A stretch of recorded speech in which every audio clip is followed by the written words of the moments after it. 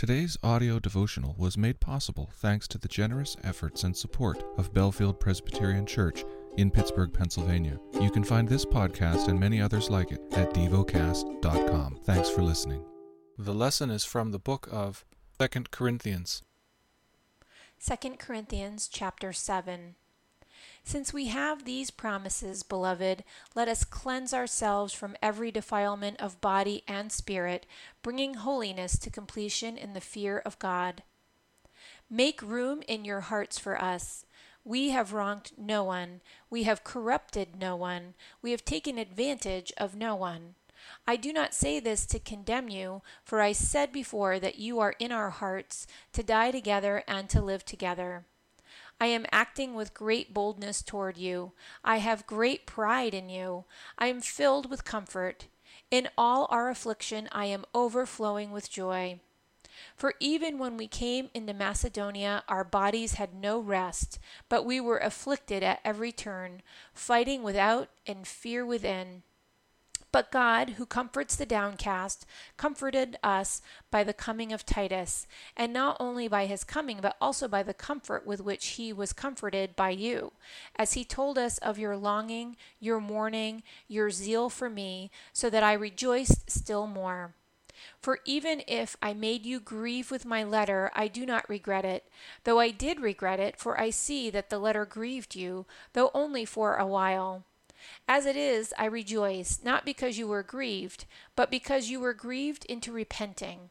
For you felt a godly grief, so that you suffered no loss through us. For godly grief produces a repentance that leads to salvation without regret, whereas worldly grief produces death. For see what earnestness this godly grief has produced in you, but also what eagerness to clear yourselves, what indignation, what fear, what longing, what zeal, what punishment. At every point you have proved yourselves innocent in the matter. So although I wrote to you, it was not for the sake of the one who did the wrong, nor for the sake of the one who suffered the wrong, but in order that your earnestness for us might be revealed to you in the sight of God. Therefore we are comforted.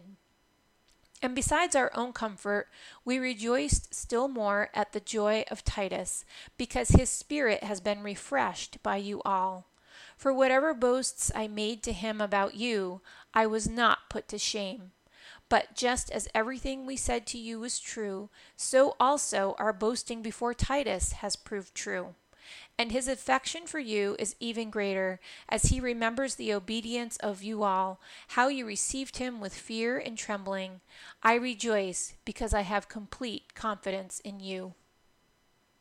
Meditate and dwell on what you're paying attention to in God's Word. How has it connected with your heart or mind?